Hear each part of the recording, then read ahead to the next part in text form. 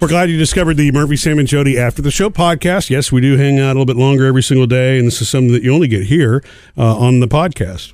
New episode every day. Jody, you'd mentioned this about after seeing A Star is Born, about how some of the little monsters are trying to flood the different review and critic websites. And when we say that, we mean Lady Gaga's fan followers. They call themselves monsters. Yeah, Little because monsters. this weekend, in addition to Star is Born opening, Venom is opening. Which is the next Marvel movie starring Tom Hardy. Yeah, so look, I don't follow it because it was bot related. And I don't worry about Twitter reviews ever anyway. Yeah. But yes, supposedly, and in the last couple of days, there were a lot of negative comments and reviews about the movie Venom that apparently originated with Gaga fans wanting you to not go see Venom instead and go see A Star is Born. Right. And so they're concerned that not enough people, they're concerned that Venom is going to draw more people and be a bigger box office success. Well, they're Because it's competing with Marvel. it. Yeah, They're because it's a competing Marvel with it. movie, so therefore they get on there, they shoot in the bad reviews, they badmouth Venom, everybody goes and looks at Rotten Tomatoes or whatever and says, bad reviews, I'll go see A Star is Born. Ding, ding, ding. It's way overthought. It's a Yeah, I do Marvel too. movie. Marvel doesn't disappoint. If you're a fan, you're going to go see it. There's enough room for both movies. Yes, they're You know what I mean? completely different. A Star is Born is a drama romance. Yeah. It's not for everybody, but it's However, I big. don't know if you knew this, but back a couple months ago in October, sites like Rotten Tomatoes changed up their criteria because they had this problem with The Last Jedi, the Star Wars movie. It was Did whatever they? algorithms or whatever it is they're using, it was bringing up a lot of negative reviews. There's an algorithms joke in A Star is Born. it can, I mean, you're talking millions of dollars that this can affect. If Yes. people read, bad review, not going to go see it, as opposed to, like you said, Unreal. just go see it if you want to go see it. So they've Yeah. actually had to change up their criteria, some of these review sites, to include a bigger variety of reviews so that it's not all, it's kind of like the alleged Russians, affecting the polls and, Sure. and Facebook and all that stuff. What you're It's just- saying is you can't game the system. Yeah.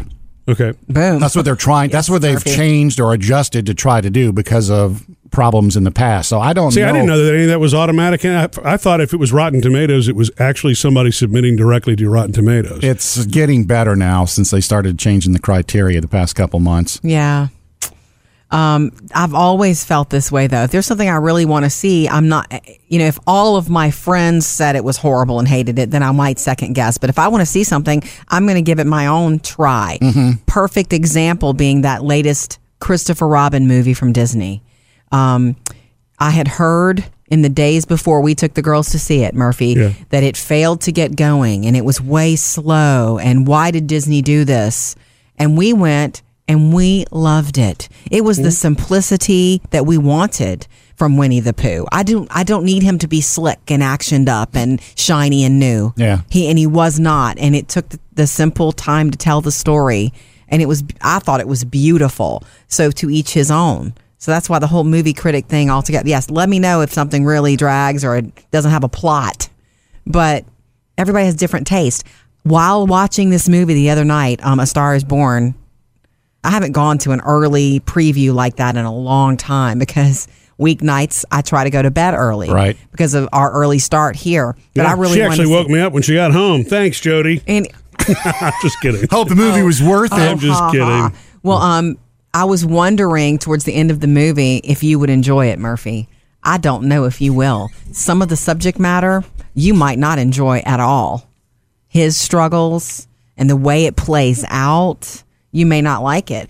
I don't know enough about the original. Did they stick to the story? Did they embellish? Did they make it very 2018? It's very 2018. I don't know anything about the original story either, except that he's an on his way out, sort of down end of his career rock and roller who, is loved and known, and he discovers her. They fall in love, and I knew that going in, but I never saw any of the other movies, and I'm glad I didn't. I think it's better for this that you didn't go see, or you don't know anything about the other movie because it's not going to affect the way you think about it. Or in the other one they did this. Yeah.